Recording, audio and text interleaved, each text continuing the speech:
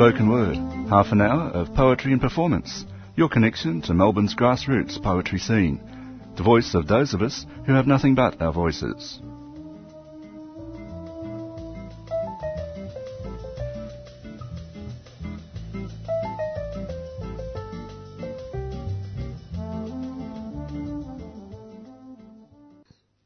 Good morning. This is the 3CR Spoken Word program. My name is Di Cousins, and today I'm having a second interview with Robert Di Napoli about his new book, Reading Old English Wisdom, The Fetters in the Frost. Thank you for coming in, Bob. Thank you for having me. So, Reading Old English Wisdom, as we discussed last month, is about the sort of pre-Christian literature in Old English, in the wisdom tradition. And somehow this was maintained or passed down through monasteries and monks transcribing materials in scriptoriums. And you were saying that hidden in the text are pre-Christian sensibilities, but they're concealed because, you know, these materials are actually preserved in Christian monasteries. Mm-hmm. Do you want to say anything about that? Well, sure. The revolution of literacy was a huge thing. It led to the preservation of texts that are all we have to begin to understand this culture in modern times anyhow. But it also meant that what got recorded was decided on was a very fraught question. I often have to remind my students, you know, if ordinary paper cost $100 a sheet, we would have to think long and hard about what we photocopied. We couldn't do it casually. And so only the most important stuff would get committed to the physical medium of writing. So that was one major impact of Christianity. So what we would expect from that would be that the productions of the monasteries in Anglo-Saxon England should be solely things that reflected church teaching, that promoted church teaching, that, you know, furthered the people's salvation, if you like. And what we find is just a much more mixed bag.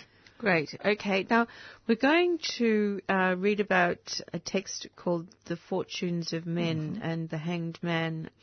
Now, if anyone has sensitive ears, this is a somewhat grisly description, so please come back in 5 minutes. So anyway, carry on. Okay. Another must ride the broad-beamed gallows, a sway in death, until the treasury of his soul, his bloody coffer of bone, lies plundered. The raven takes from him the eyes of his head. The one in dark raiment slashes his soulless corpse. He can't fend off the airborne ravager with his hands because of his crime. His life has fled, and he, insensate, beyond all hope of life, pale against the wood, sustains his fate, veiled in death's mist. A cursed name is his. And what do we learn from this text, which on one level just seems to be a description of an execution? Yes, that the Anglo-Saxons did practice capital punishment. Not with any great frequency, as it happens. The most severe sanctions for capital crimes in Anglo-Saxon England in the law codes tend to be exile. Getting thrown out to the wolves was a much more severe punishment than getting hanged, in certain quarters at least.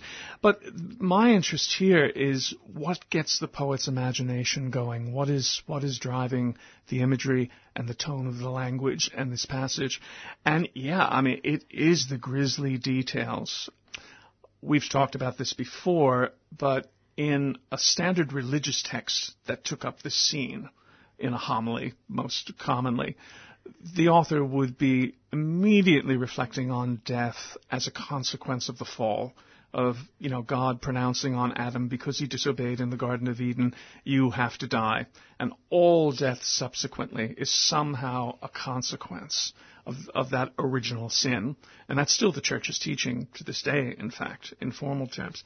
Notice nobody's talking about this guy paying Adam's debt at all. And what's of interest, or at least what produces the energy of this passage, once again, is the process. We've talked about process in other bits of other wisdom poems previously. How you get from a living man to a piece of meat dangling from a rope. It's not pretty, on the one hand, but it's part of the deal. And that, more than anything else, there's almost a matter-of-fact tone here. You know, if you're going to hang someone and leave them to dangle for crows, this is what you get. And hanged men were commonly left in that way to serve as a deterrent symbol. But it is that process, the physical helplessness of this hanged figure. But it emphasizes the pathos of human physicality, the fact that we inhabit fragile bodies that can be subject to this kind of outrage, and bodies have been subjected to this kind of outrage down through the ages, time and time and time and time again. The poem's not interested in judging the justice or injustice of capital punishment, but it wants you to know what it entails. It wants you to see it as concretely as possible. Yes, perhaps it's a kind of 7th century strange fruit. Oh, very strange fruit, yes. Yes. The thought has occurred to me many times. Okay, well, let's move on to the next one. And this is from a different text. Tell me about the next text. This is from one called Widsith, which is one of the stranger productions among a genre that's produced a lot of strange productions, but this one is out there. The title Widsith means literally the far-traveled one, and its speaker is basically a poet whose name is Widsith. And he tells his story in a kind of curriculum vitae. It's his CV, where he talks about all the places he's been, all the people he's seen. And when you tot them all up, it adds up to about a 2,000-year long CV where, you know, he's some kind of mythical every poet who's been everywhere and seen everything. Rooted in Germanic experience, if you draw his journeys on the map, they kind of cluster around the Germanic center of Northern Europe, but he goes far and wide, even so. So this is all about the scope of poetry, how it embraces all of human experience in a geographical sense as well as a psychological one. This is one of the few passages that are not pure catalog, because often it'll just be a long sequence of lines where he's saying, well, I was among this people, and I sung before this king, and then this people and this king, and this people and this king, and on and on and on. It's just a list. But then there are some small narrative portions like this one, which I thought was kind of interesting, that is useful for summing up the spirit of the poem. So I'll read that now. Turning this way and that through the created world, those who bring joy of song to their fellows roam the face of the earth. They speak out of necessity, declaring words of thanks.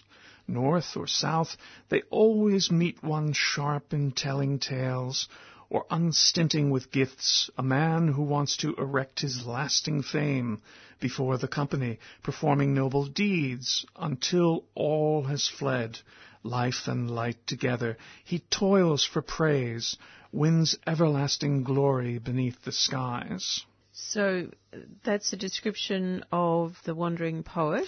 More or less. It's a bit of a jumble, but that's the main characterization, yes. Toiling for praise, winning everlasting glory, going north and south.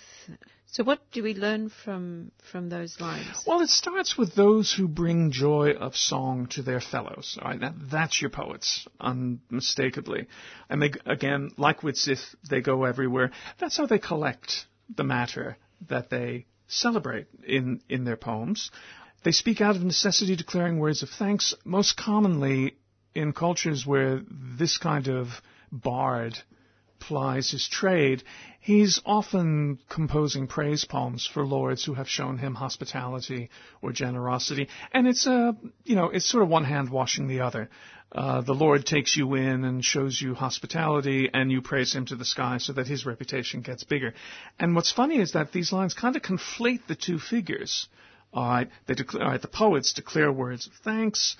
North or south, they always meet one sharp in telling tales or unstinting with gifts. Now, that's the good Lord who shows them appropriate hospitality, and a man who wants to erect his lasting fame.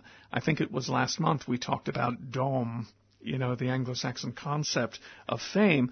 And again, that's a joint effort. That is achieved by either the king or the warrior who achieves great deeds, but he needs a poet to put it in memorable form so that people will remember that those deeds are his in that way. So they work together here, and their identities kind of blur by the end of this passage. This man performing noble deeds until all's fled, life and light together, he toils for praise. Yeah, and the poet's almost disappeared here now, although he's doing the recording. And in fact, we're listening to words that the poet has actually composed in the poem that is called Widsith. Right, okay. Well, I mean, I guess also one of the interesting things is just remembering that this was a culture of an oral tradition of poetry. Originally, yes. Yes. So the role of the wandering bard who could bring the tales of different places to each of the mead halls that he visited, is a kind of like the news reporter, in a way, in an oral culture. Mm-hmm.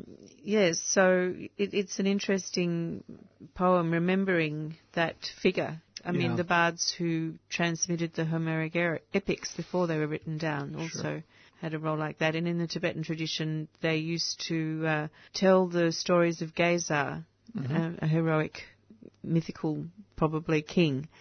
Anyway, so yes, these are interesting roles to play. So let's move to Solomon and Saturn. What's that about? Oh boy, this one I'm going to have to struggle to be brief, but I hope I'll manage. It's a dialogue between two figures, one called Solomon, one called Saturn. All right, so far so easy. Solomon is pretty much the biblical king, who, for our purposes, is best known for wisdom. That one of the tales told in the Book of Kings about Solomon is that God appeared to him in a dream and asked him, "What do you want more than anything else?" And he asked for wisdom, and God granted his wish. It didn't stop him acting stupidly at other points in his career, but that's another matter. But he's a byword for wisdom, the wisdom of Solomon. All right, in that way. Saturn's the tricky figure here because it's a name given in different traditions, and not always the same name. But it's basically a Chaldean sage who is given the name of Saturn, which happens to be also the Roman name of the god Saturn, so that confuses the picture a little bit. But he's clearly a sage, a wise man from Chaldea. If you want to think of an equivalent, think of the Magi who come to the manger in the nativity story in Luke's Gospel. And just remind me again, where's Chaldea?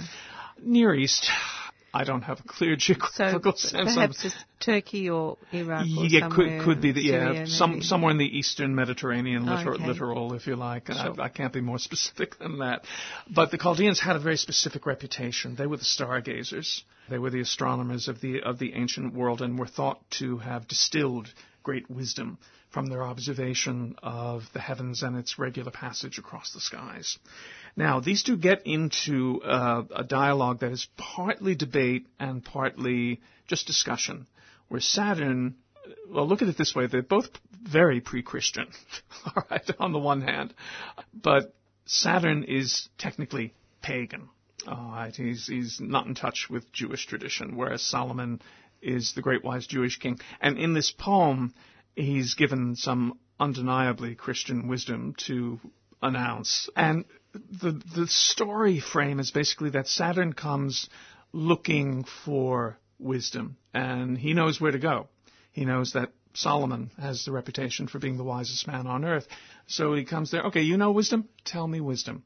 And they start a back and forth discussion. Partly it's almost a debate or a riddle poem where Saturn might pose a question that Solomon has to answer, and he always does so triumphantly, of course. Sometimes Solomon asks the question, so it's that varied mode of discourse that you get in wisdom texts, where sometimes the participants are competing with each other, or sometimes they're collaborating in their pursuit of an elusive wisdom. And this is just one exchange that I thought was revealing on several scores, and probably just read through it here, if that's... Yep. All right. Okay, so Saturn said, "But what unspeaking creature is it that rests in a certain recess? Grown eminently wise, it has 7 tongues. Each tongue has 20 tips. Each tip possesses the wisdom of an angel that wishes to elevate everyone on high. So you can see Jerusalem's gold walls sparkling and their splendor shine, an emblem of those who are rooted in truth. Say what I mean. Now this reads just like a riddle. You know, there is a creature I know of, and it's got a lot of tongues, right? And each one of them speaks with the wisdom of an angel. What is it?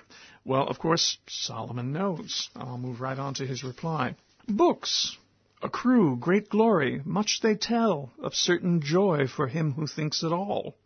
They fortify and ground well-founded thoughts, putting at ease the heart in every man in the face of this life's pressing host of woes. Saturn said, "Bold the man who tastes the power of books. Whoever wields them will always be the wiser." Solomon said, "Triumph they bestow on each just man, safe harborage to those who hold them dear."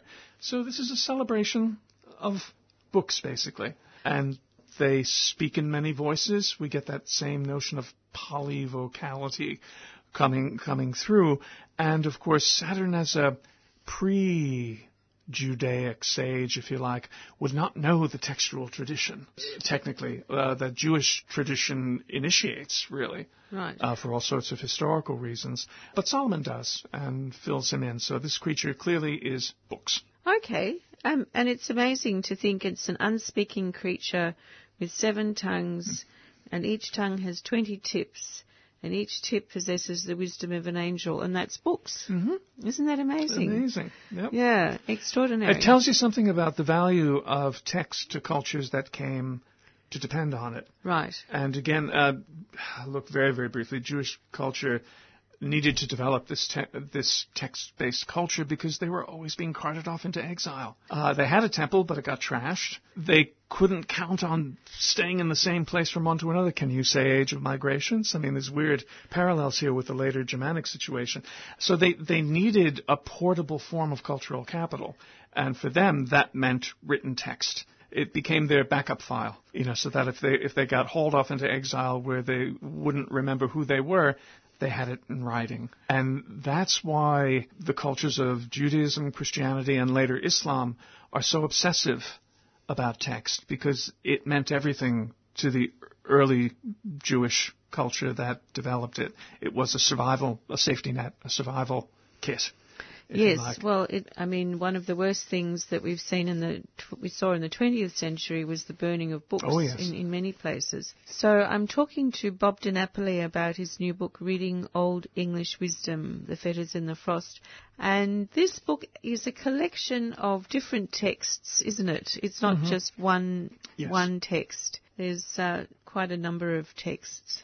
What's the next text? Where will we go to? The next is a poem, not hugely long, about 100 lines and a bit, called by modern editors The Order of the World, which is a very evocative title, if nothing else.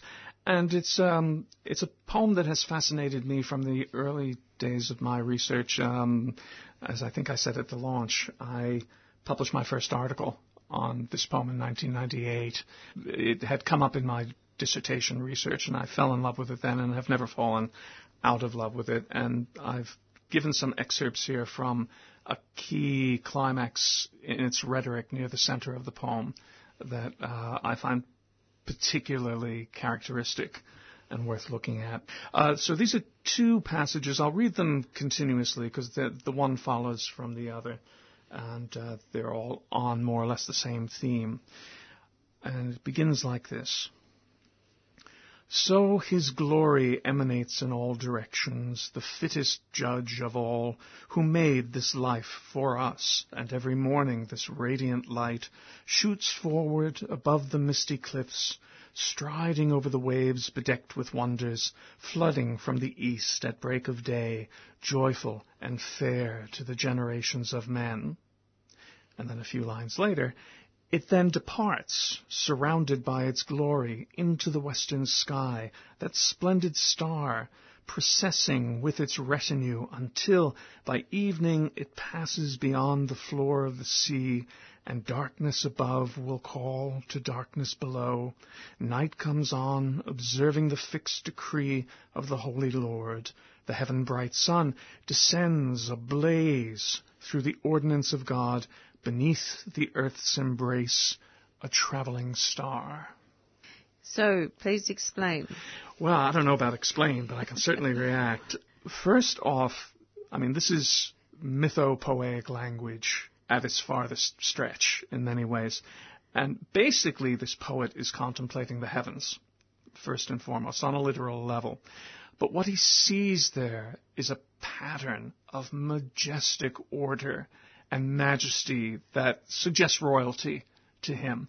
And, the authority of God, who is also a king, who can order this spectacle. And remember, we're not in like polluted modern times when the night sky and the passage from towards sundown into full nightfall would be glorious. If you had the time to, look up at the sky. Get up and look at it and go, wow, how beautiful. So there's a certain just pure aestheticism to this passage that has always engaged me from the get-go. But there's something more going on here. This sun, this luminous creature that we see parading across the sky, is clearly an analog for God. And that's a very common thing in English literature because of accident of the language. First off, what I call the sun-sun pun, which is everywhere, where the physical sun in the sky and the Son of God, Christ, the second person of the Trinity, are always overlapped with each other in all kinds of wordplay. That's too much fun on its own right. But this notion of solar deity is very, very ancient. And, because the sun is the most dazzlingly splendid, regal object in the sky, for people everywhere, the solar tends to represent the divine on some level or another. Some cultures worship the sun, which of course the church would reject as idolatry. That is taking one of God's creations and elevating it to the level of deity, which is a category error that you shouldn't commit. But this poem is kind of close. The poet loves the aesthetic spectacle of the sun so much that he turns it into a royal progression. It is like the process of a king with his retinue, with him, no doubt splendidly garbed courtiers, which would be the stars and the planets and the moon, all of which cycle across the sky, again in this amazingly orderly fashion that astronomers have been looking at since Chaldean days, if you like. Now, the issue here is of poetic language, to my mind, anyhow, that you have the sun, which is and is not God. I mean, that's a good Hindu notion too. That is thou, that is not thou. Yeah. Oh, okay. Not this, not that, or? Yeah, or it's you and not you. Tattvam. Oh, I can't do the Sanskrit off the top of my head. Okay. But that is you and that is not you.